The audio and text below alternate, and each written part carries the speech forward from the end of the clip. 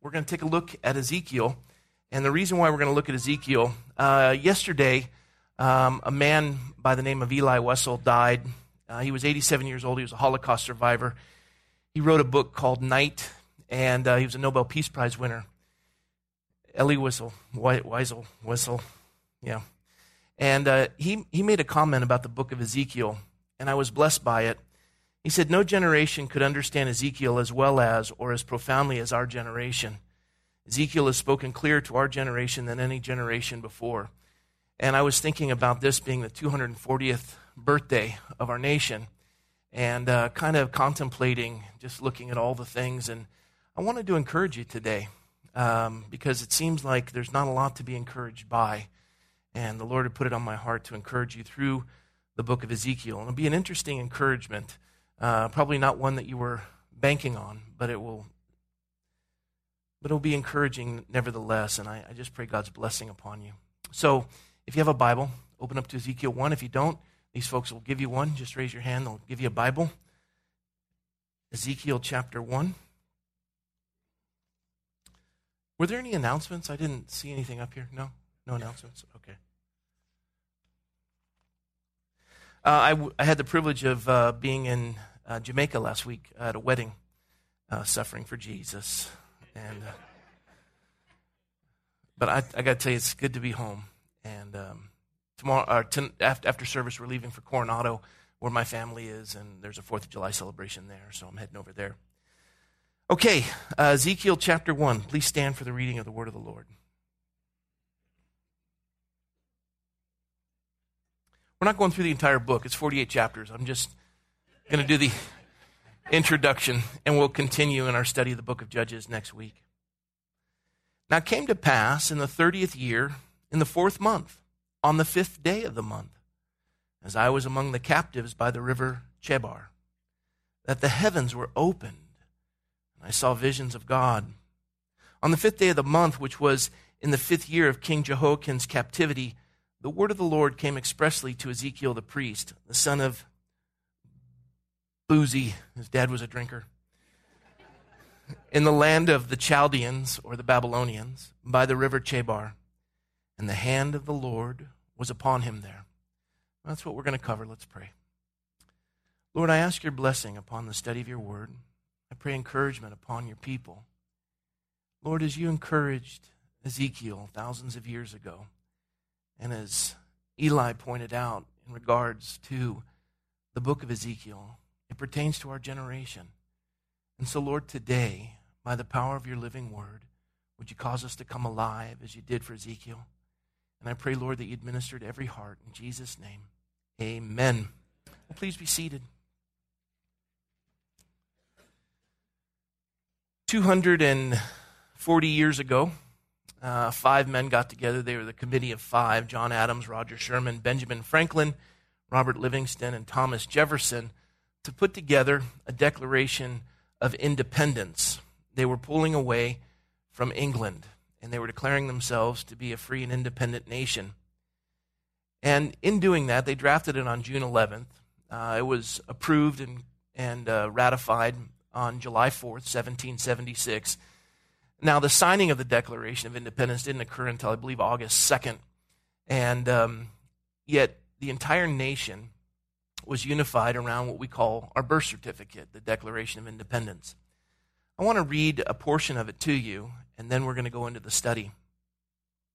When in the course of human events it becomes necessary for one people to dissolve the political bands which have connected them with another, and to assume among the powers of the earth the separate and equal station to which the laws of nature and nature's God entitled them, a decent respect to the opinions of mankind requires that they should declare the causes which impel them to that separation. We hold these truths to be self-evident, that all men are created equal, that they are endowed by their Creator with certain inalienable rights, that among these are life, liberty, and the pursuit of happiness, that to secure these rights, governments are instituted among men, deriving their just powers from the consent of the governed, that whenever any form of government becomes destructive of these ends, it is the right of the people to alter or to abolish it and to institute new government, laying its foundation on such principles and organizing its powers in such form as to themselves seem most likely to affect their safety and happiness. Prudence indeed will dictate that governments long established should be changed for light and transient causes, and accordingly, all experience has shown that mankind are more disposed to suffer while evils are sufferable than to right themselves by abolishing the forms to which they are accustomed. But when a long train of abuses and usurpations, pursuing invariably the same object, evinces a design to reduce them under absolute despotism, it is their right, it is their duty to throw off such government and to provide new guards for their future security. Such has been the patient sufferance of these colonies, and such is now the necessity which constrains them to alter their former systems of government.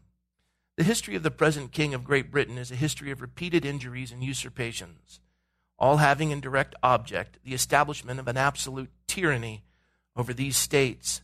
To prove this, let the facts be submitted to a candid world. And the authors go on to list a number of issues and concerns.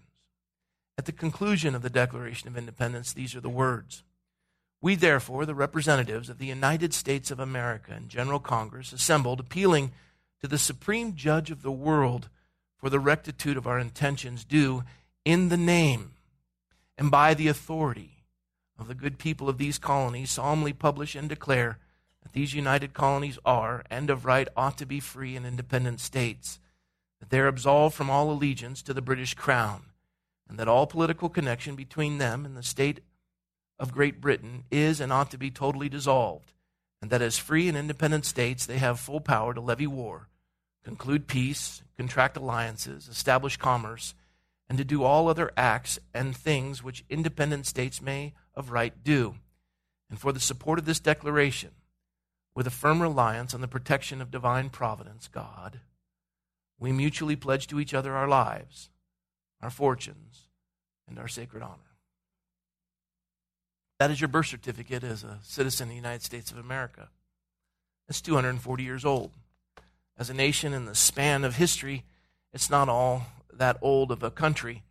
However, in the span of history, it's the most successful country in the history of the world. It has accomplished more and accumulated more assets than any other nation in the history of the world. All because of this idea that these are inalienable rights endowed by our Creator, given to us. And a government is instituted among men for the preservation and protection of those rights. When a government seeks to stop that, it is the duty of the people to throw off such a government. And here we're watching as these rights are eroding, and we're watching unprecedented, exponentially, especially in the last 5 years, an unbelievable usurpation of these inalienable rights by a government that seems to be completely out of control. And as a nation and as a people, we're struggling and we're suffering. We're now $19 trillion in debt. California alone is $1.5 trillion in debt. We're watching as the taxation and the debt upon, just looking at Paige alone, she's incurred close to $80,000 of debt. She hasn't even done anything. She didn't even get a doctorate for that. This is unconscionable. We're killing our children. Red ink as far as the eye can see. And we're walking into a political season where we're watching two candidates, one that had a 3.5-hour investigative conversation with the FBI, and another that is demeaning and derogatory and caustic at best. And we're wondering what happened to the nation we grew up in. I'm 51. I remember Reagan. He was the first president I voted for. I was 18 years old. I know what it was like to go to show and tell and bring my pocket knife, to walk on an airplane without having to go through a scanner. Over close to 50 people dead in Orlando. Another horrible incident in Istanbul. We're watching our nation at war with an enemy we don't even want to define or declare.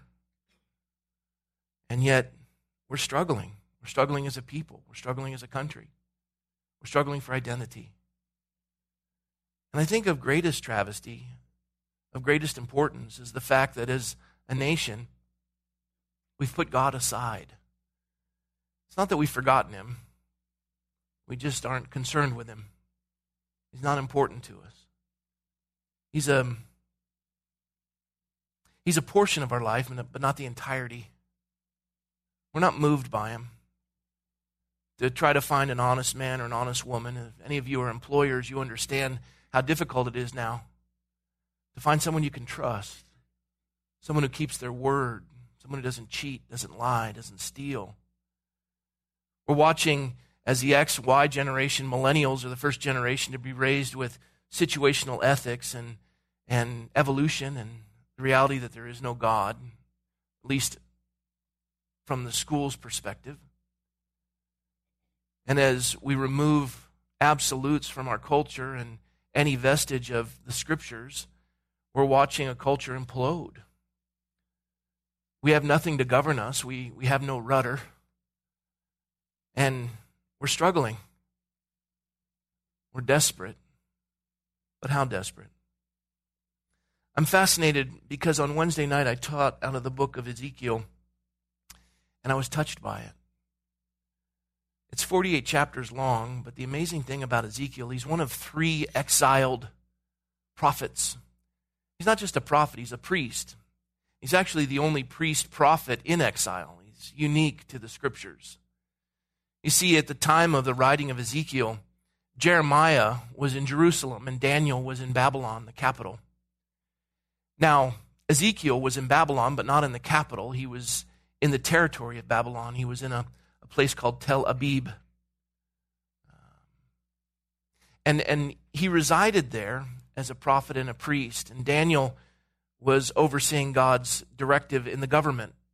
He was second in command of Babylon. Daniel had risen in the political sphere, and he was still a prophet, but he was also a politician, interestingly enough. Jeremiah remained in Jerusalem to declare repentance to the people. And the people, Jeremiah was the weeping prophet. He had no converts. And he preached, and no one converted. They were a stiff-necked people. And they listened to the false prophets that could never envision Jerusalem falling. The Assyrians, 187,000 Assyrians were wiped out by one angel. And most of the Jews had thought never in their lifetime would they see Jerusalem fall. There was no possibility. And Daniel, who was in captivity, he was taken as a young child with Meshach, Shadrach, Abednego. They were taken into captivity as children in the first exile. Daniel had probably watched his parents murdered before his eyes. He'd been castrated and turned into a eunuch to serve the king of Babylon. And even with all of that misery that had been perpetrated upon him, he still honored God and still served the Lord. He worshiped God. And as he worshiped the Lord, he rose in authority and he rose in significance. He rose in influence. Ezekiel considered him to be a hero. Ezekiel would comment on him in the 48 chapters at least 3 times. And not only did Ezekiel comment on Daniel, he also commented on Noah. And having commented on Noah, he also commented on Job. But interestingly enough, though they were contemporaries, Ezekiel never commented on Jeremiah. Jeremiah was older than Ezekiel. Jeremiah was approaching 40 years of age when Josiah was the king of Israel, and everyone thought this was going to be the second David. It was almost like those of you who remember Reagan, America was great again, and we were watching that, and we haven't seen anything like that in our lifetime since. And yet they thought in Josiah this was going to be the second David. And at 14 years of age, Ezekiel had witnessed the tail end of Josiah's reign. And then following that, the nation implodes. And you have the northern and the southern kingdoms. And God is calling judgment upon both. Jeremiah, again, remains. And as we are going to see in Jeremiah, in the book of Jeremiah, he's going to speak to the people because there will be a second exile. 10,000 of them would go, as we read in 2 Kings 24, 10,000, and they would take all of the educated. They would take the priests and all the scholars. They would take the wealthy. They would exile them into Babylon, and only the poor would remain in Jerusalem. It's similar to what happened in Cambodia with the Pol Pot regime when they wiped out all the educated, and all that remains in Cambodia now are the uneducated. And there's you don't see anyone over 60 in Cambodia. They've all been wiped out. You see skulls, but you don't see living beings. And this is what the Babylonians did to the Jews. In the second exile, they had taken 10,000. In that second exile, Ezekiel was taken. And as he was taken, he was brought to this town of Tel Aviv. And he lived by the river Chebar. It was probably more of a canal. And he struggled. He struggled deeply as a prophet. God would say to Ezekiel, people aren't going to hear you, they're going to see you. And what they don't glean with their ears, they'll gain with their eyes. And so he would use Ezekiel as an example.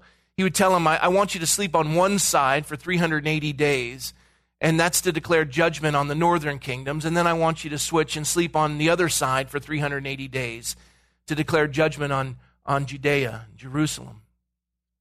And then God would say, walk around with a metal pan in front of your face.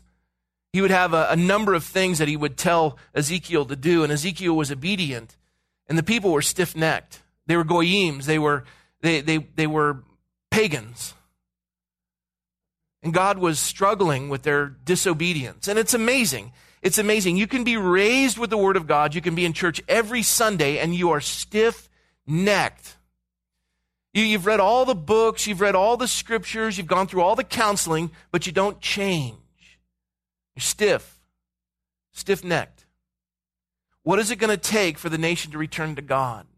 What's it going to take for God's people to return to Him?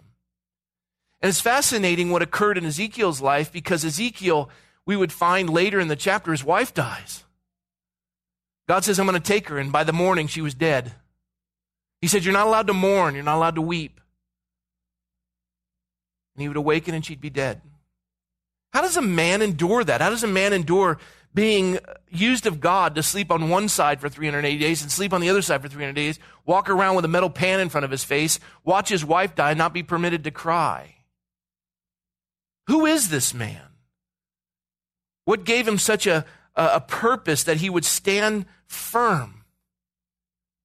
And though I read the opening portion, the first 3 verses of Ezekiel, it says the hand of the Lord was upon him there. And it also says that the heavens were opened and I saw a vision, or visions of God. In the remainder of chapter 1, this vision is in depth. And it's what many call the Patmos of the Old Testament. Patmos is the island on which the Apostle John wrote the book of Revelation. And again, it was judgment on the church.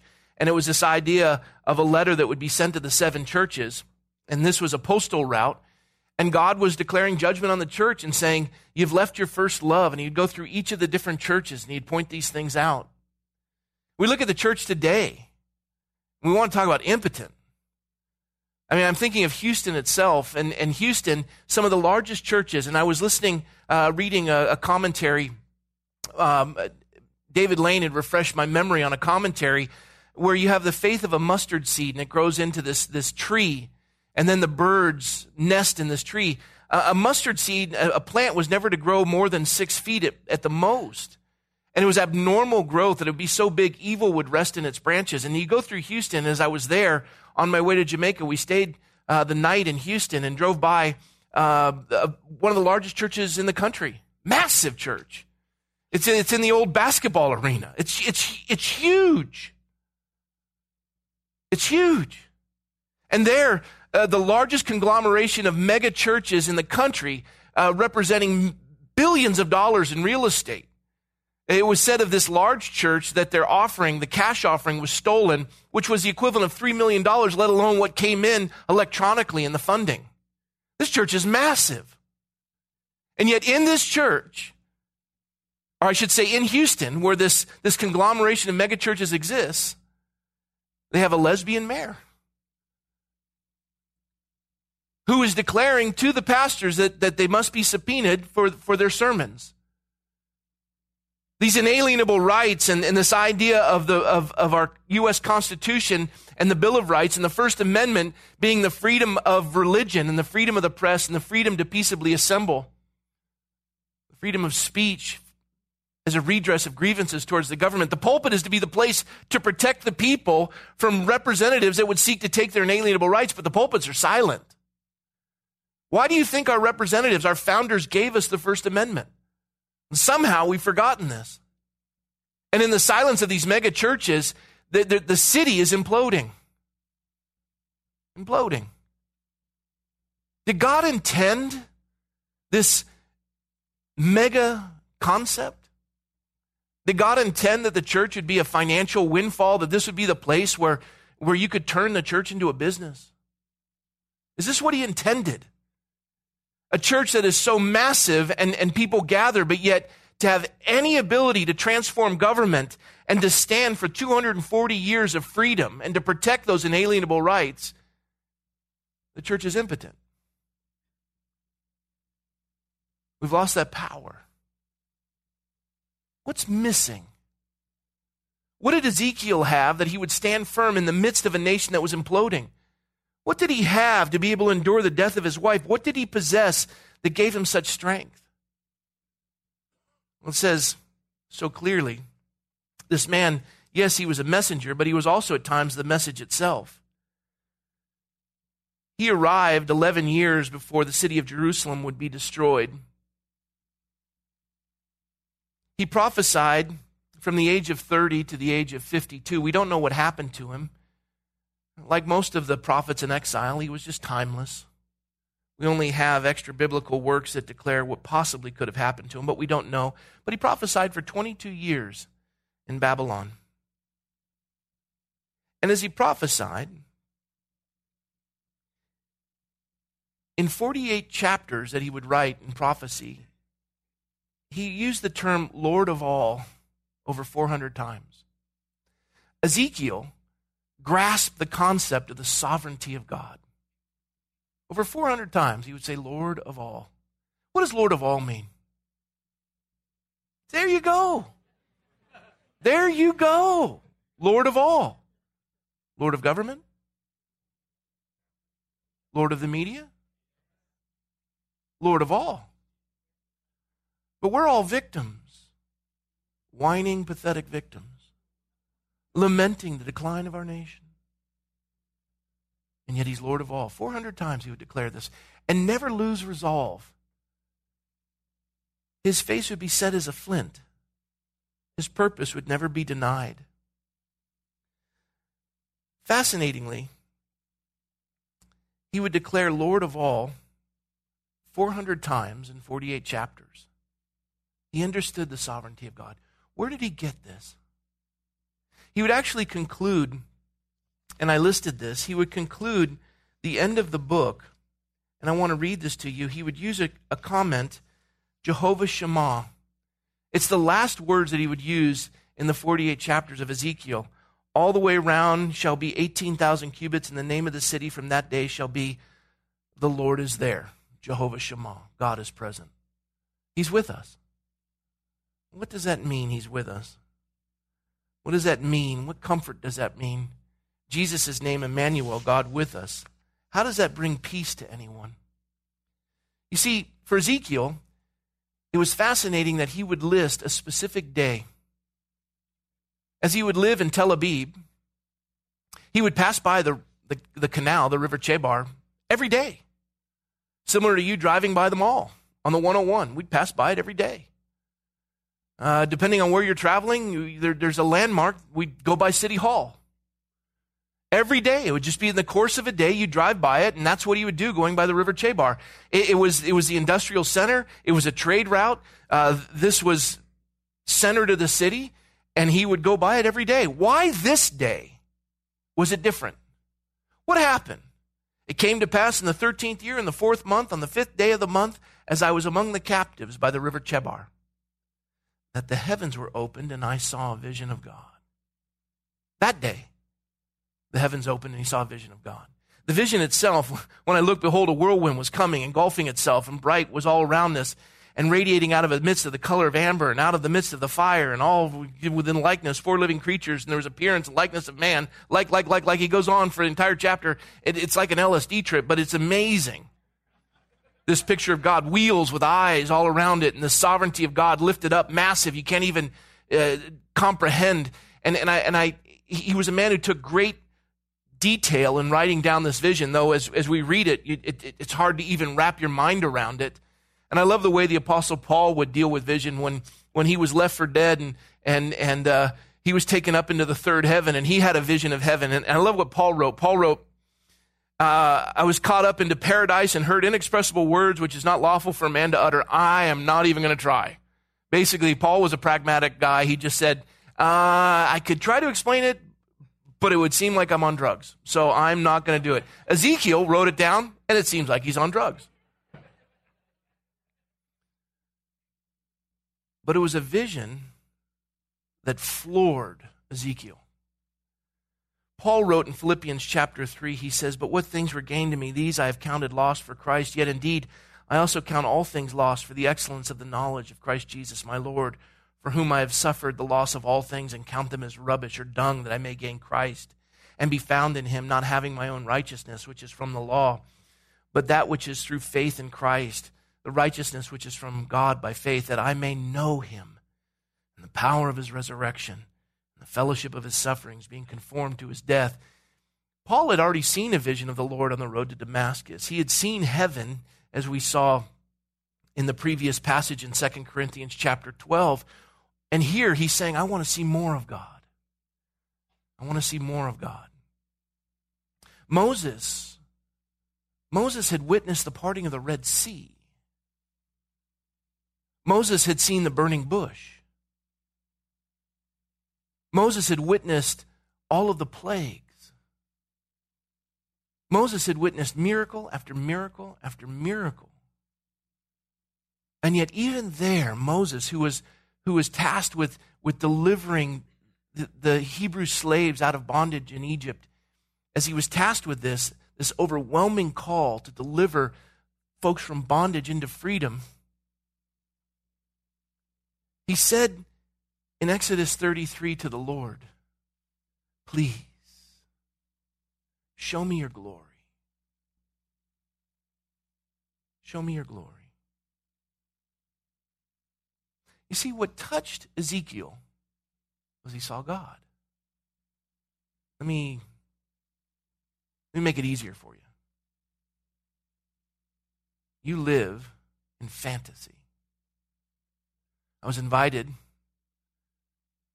to go to Studio City on the studio lot to watch a screening of a movie.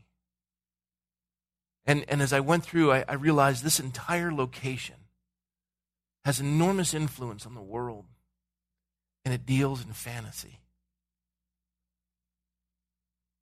And we're moved by it to the point where it paralyzes us. It dictates, it guides. It shows us what we're supposed to do. It establishes our culture. And yet the entire place is built on fantasy. They're all backlots. It's not real. And here we are in the midst of an election cycle. Here we are in the midst of the 240th year of our nation. And we're in despair? Despair? You know why you're in despair? Because you're seeing fantasy, not reality. You need a fresh vision of God. You see, the amazing thing about Isaiah in Isaiah 6, in the year that King Uzziah died, I saw the Lord high and lifted up, and the train of his robe filled the temple with glory. Uzziah was the Reagan of the time. When he died, they thought the nation was finished. But not Isaiah. He saw a glimpse of the Lord. See, we go through the course of the day, and yes, we indulge in Bible study. And yes, we go through a theological dissertation. And we go through explanations, and we sit through church service, and we do our quads, and maybe we have our time of reading in the scriptures. And we do all these things, but then we go out into the world, and we get bombarded by visions and images and statements and comments. And it drives us to a place of despair and discouragement, because we have a theological explanation, but we need a picture of his presence. Do you realize who it is we've come to meet today? This isn't a game. He's the God of the universe who holds the heavens in the span of his hand. None of this has caught him by surprise. He's not shocked. He's not going, how in the world did those two candidates get to where they are? What am I going to do?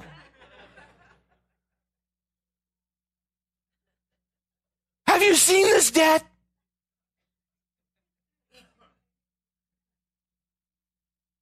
No. No, he's not biting his fingernails. He laughs. And he scorns the stupidity of man. We rise up and we're going to declare that he doesn't exist, and we're going to unify, and we're going to make it all happen, and we're going to kick him out, and we're going to tell him we don't need him anymore. Well, if he's God, why would you kick him out? He doesn't exist. Then why are you fighting him? Well, hey, I don't understand the question.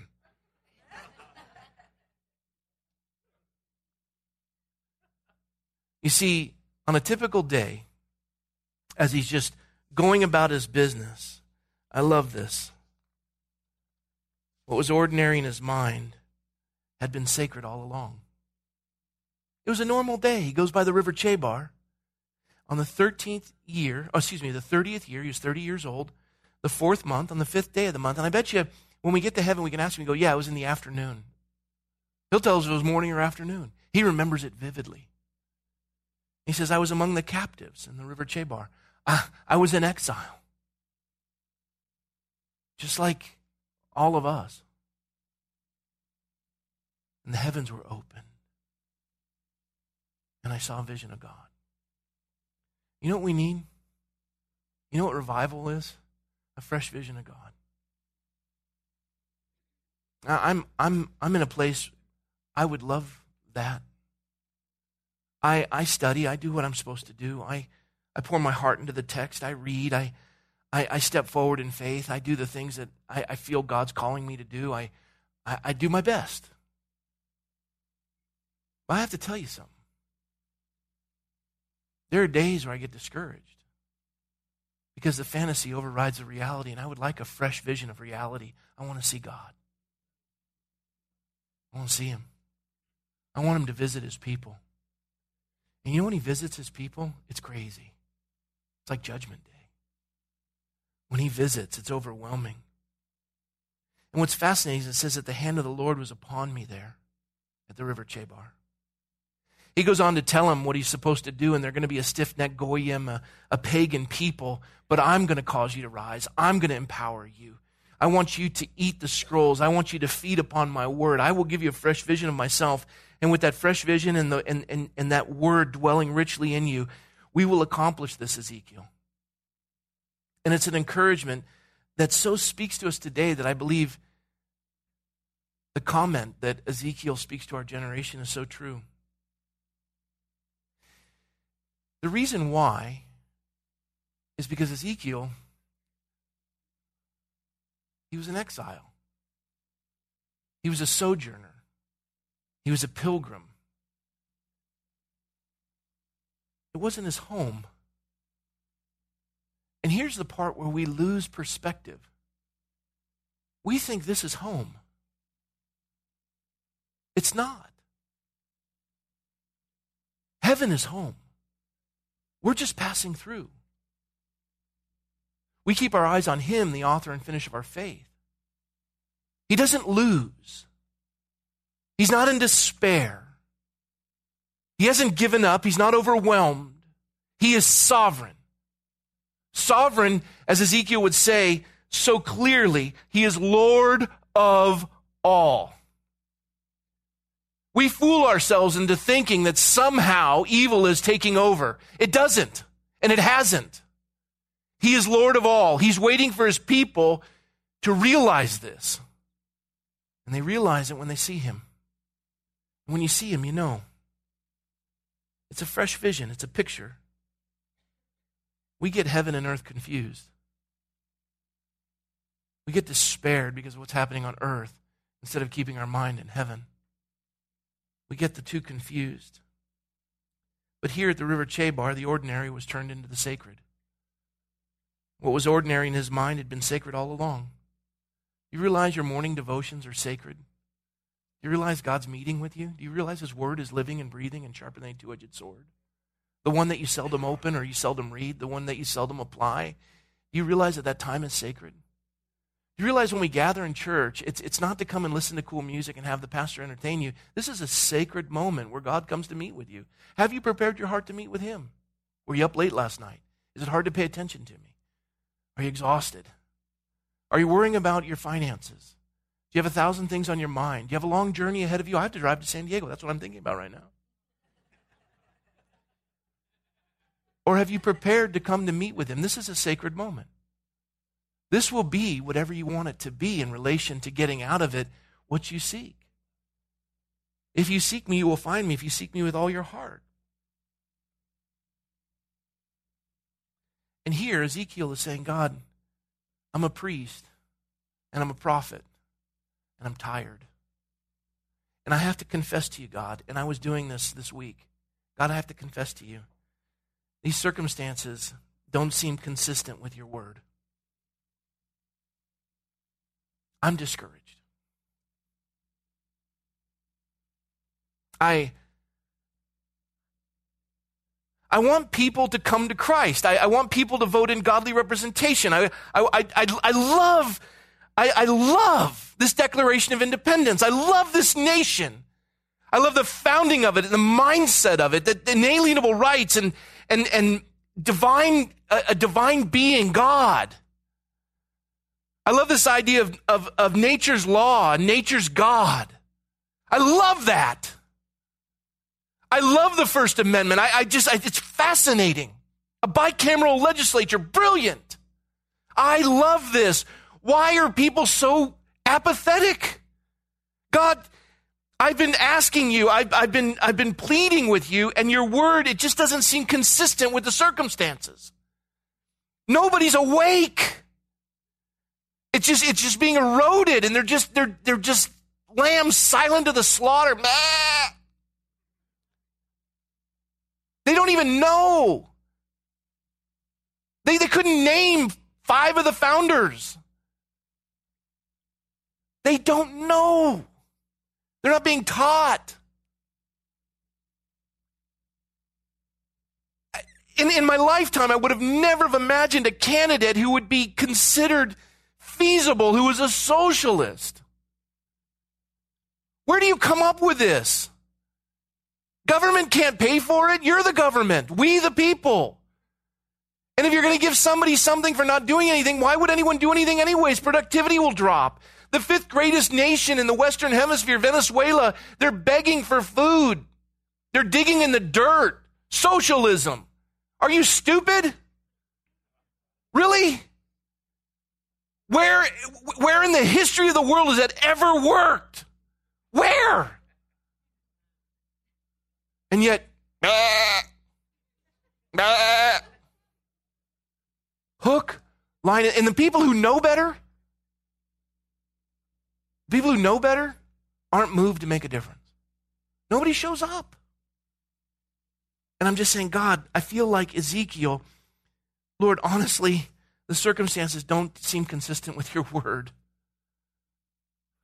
And God just gave me a fresh perspective. You got your eyes on the wrong things, Rob. Look to me. High and lifted up. I'm sovereign. I got this. You be faithful. You do what I tell you to do. I'll take care of the rest.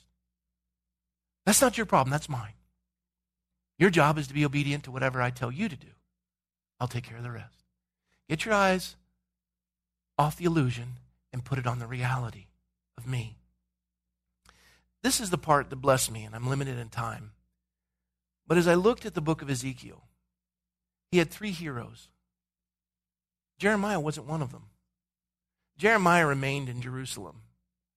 And I think Ezekiel was a little embittered by that, because he had been taken from his home in the second exile, second diaspora, or deportation. And he looked at Jeremiah and he thought, he gets to stay. His heroes, interestingly enough, were Noah, Job, and Daniel. And as you think about that, it makes sense. I feel like I am in exile in my own country, my own state. I've said this to you countless times. Everything I know the Scripture says the nation doesn't embrace. Everything I know the Scripture says the state doesn't embrace. Every candidate who stands for the things that the Lord stands for doesn't get elected. We're watching the mindset disappear of individual responsibility before the Lord and this idea of honoring God and seeking first His kingdom and His righteousness and being industrious and being honest and raising people with a fear of the Lord, for the fear of the Lord is the beginning of wisdom. Up until the 1930s, the textbook in every school was a New England Primer. It dealt with character. Today, we have no character. The state is raising our children. And I look and I think, God, I'm in exile. And now I get it. I see why He really, really appreciated Noah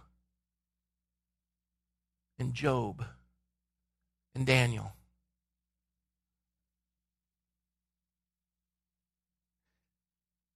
All three of those men had lost their world.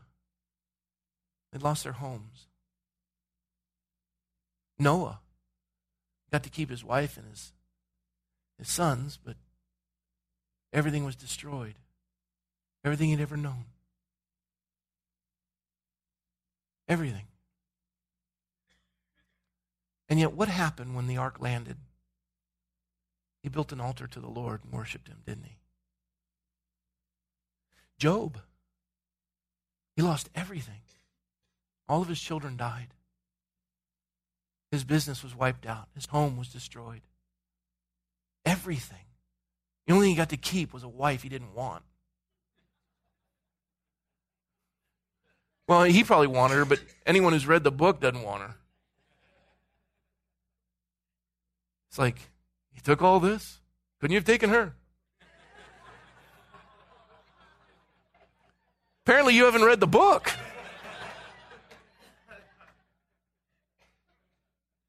And what, after having lost all of it, what did he say? Yea, though He slay me, yet will I worship Him. Can you say that? Daniel. Special. Taken when he was a teenager from his home, watched his parents murdered before his eyes. His home burned. Taken hundreds of miles away to the city of Babylon. Castrated. Never to have children. Put in the service of a king. And what did he do? He faithfully served the Lord and worshiped Him.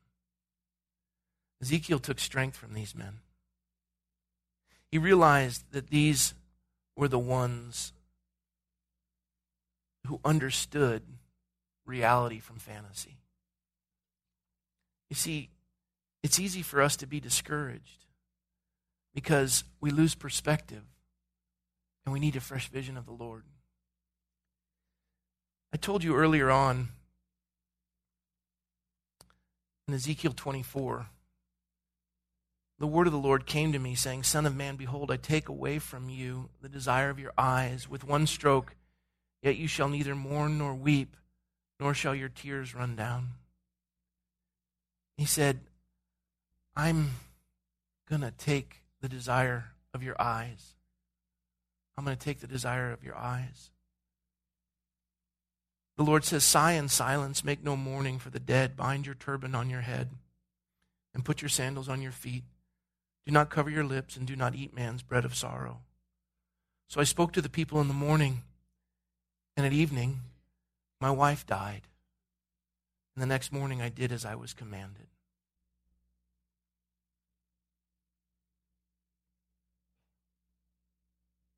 How can a man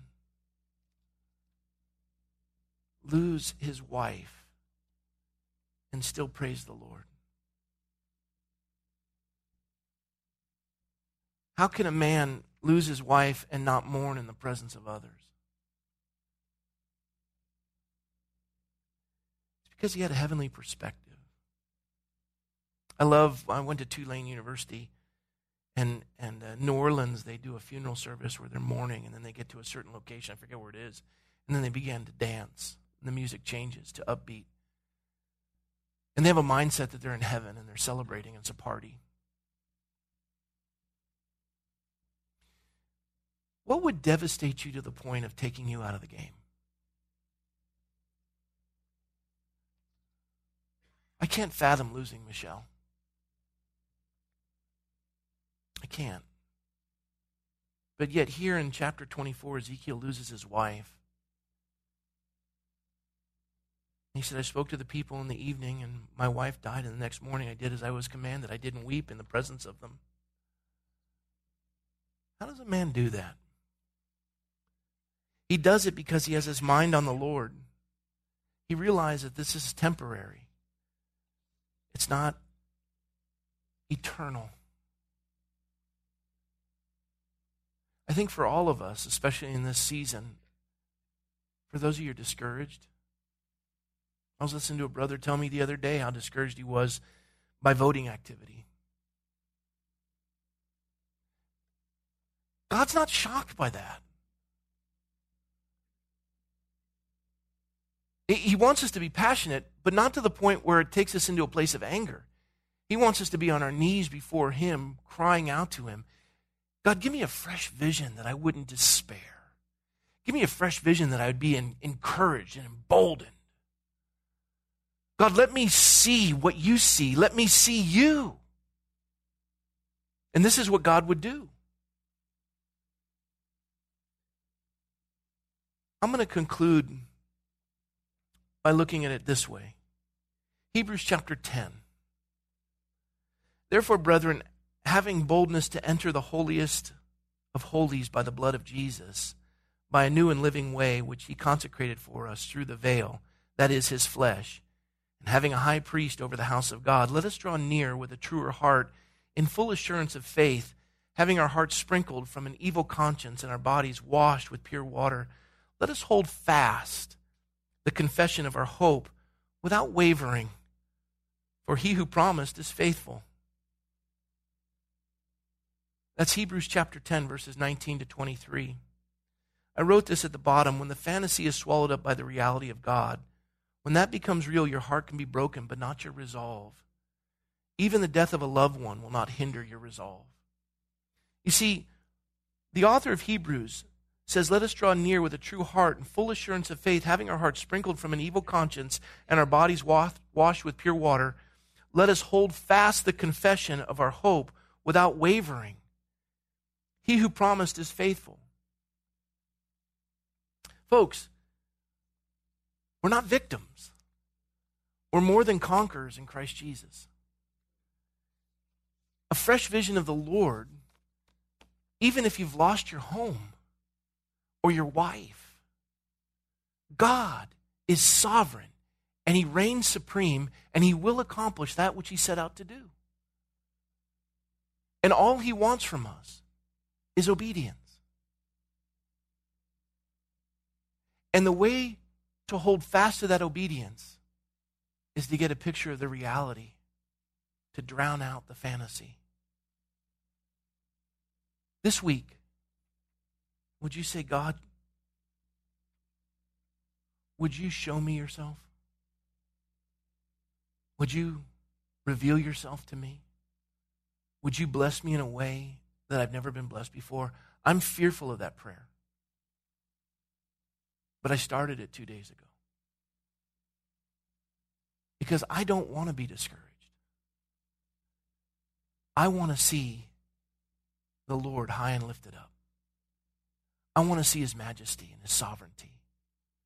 I want to be strengthened by the call upon my life to realize I'm in the service of the King who rules and reigns over all. This morning we take communion. And the call to that communion is, you want to see a fresh vision of the Lord? There's no fresher vision than communion. In the mundane, you will see the sacred. Brethren, having boldness to enter into the holiest of holies, you are going into the presence of God. You're coming into the presence of God because of his blood that was shed for the remission of your sins. You step right into the presence of the Lord. You have access to the Father through the Son. His body broken, his blood shed. You were consecrated. The veil has been torn. We have a high priest over the house of God. Let us draw near with a true heart, full assurance of faith, having our hearts sprinkled from an evil conscience.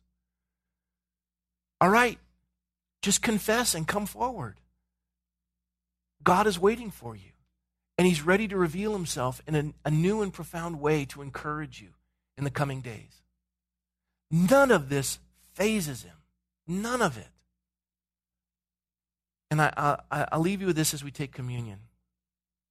When they pledged their lives, their fortunes, and their sacred honor, you realize every one of them thought they were going to lose all three?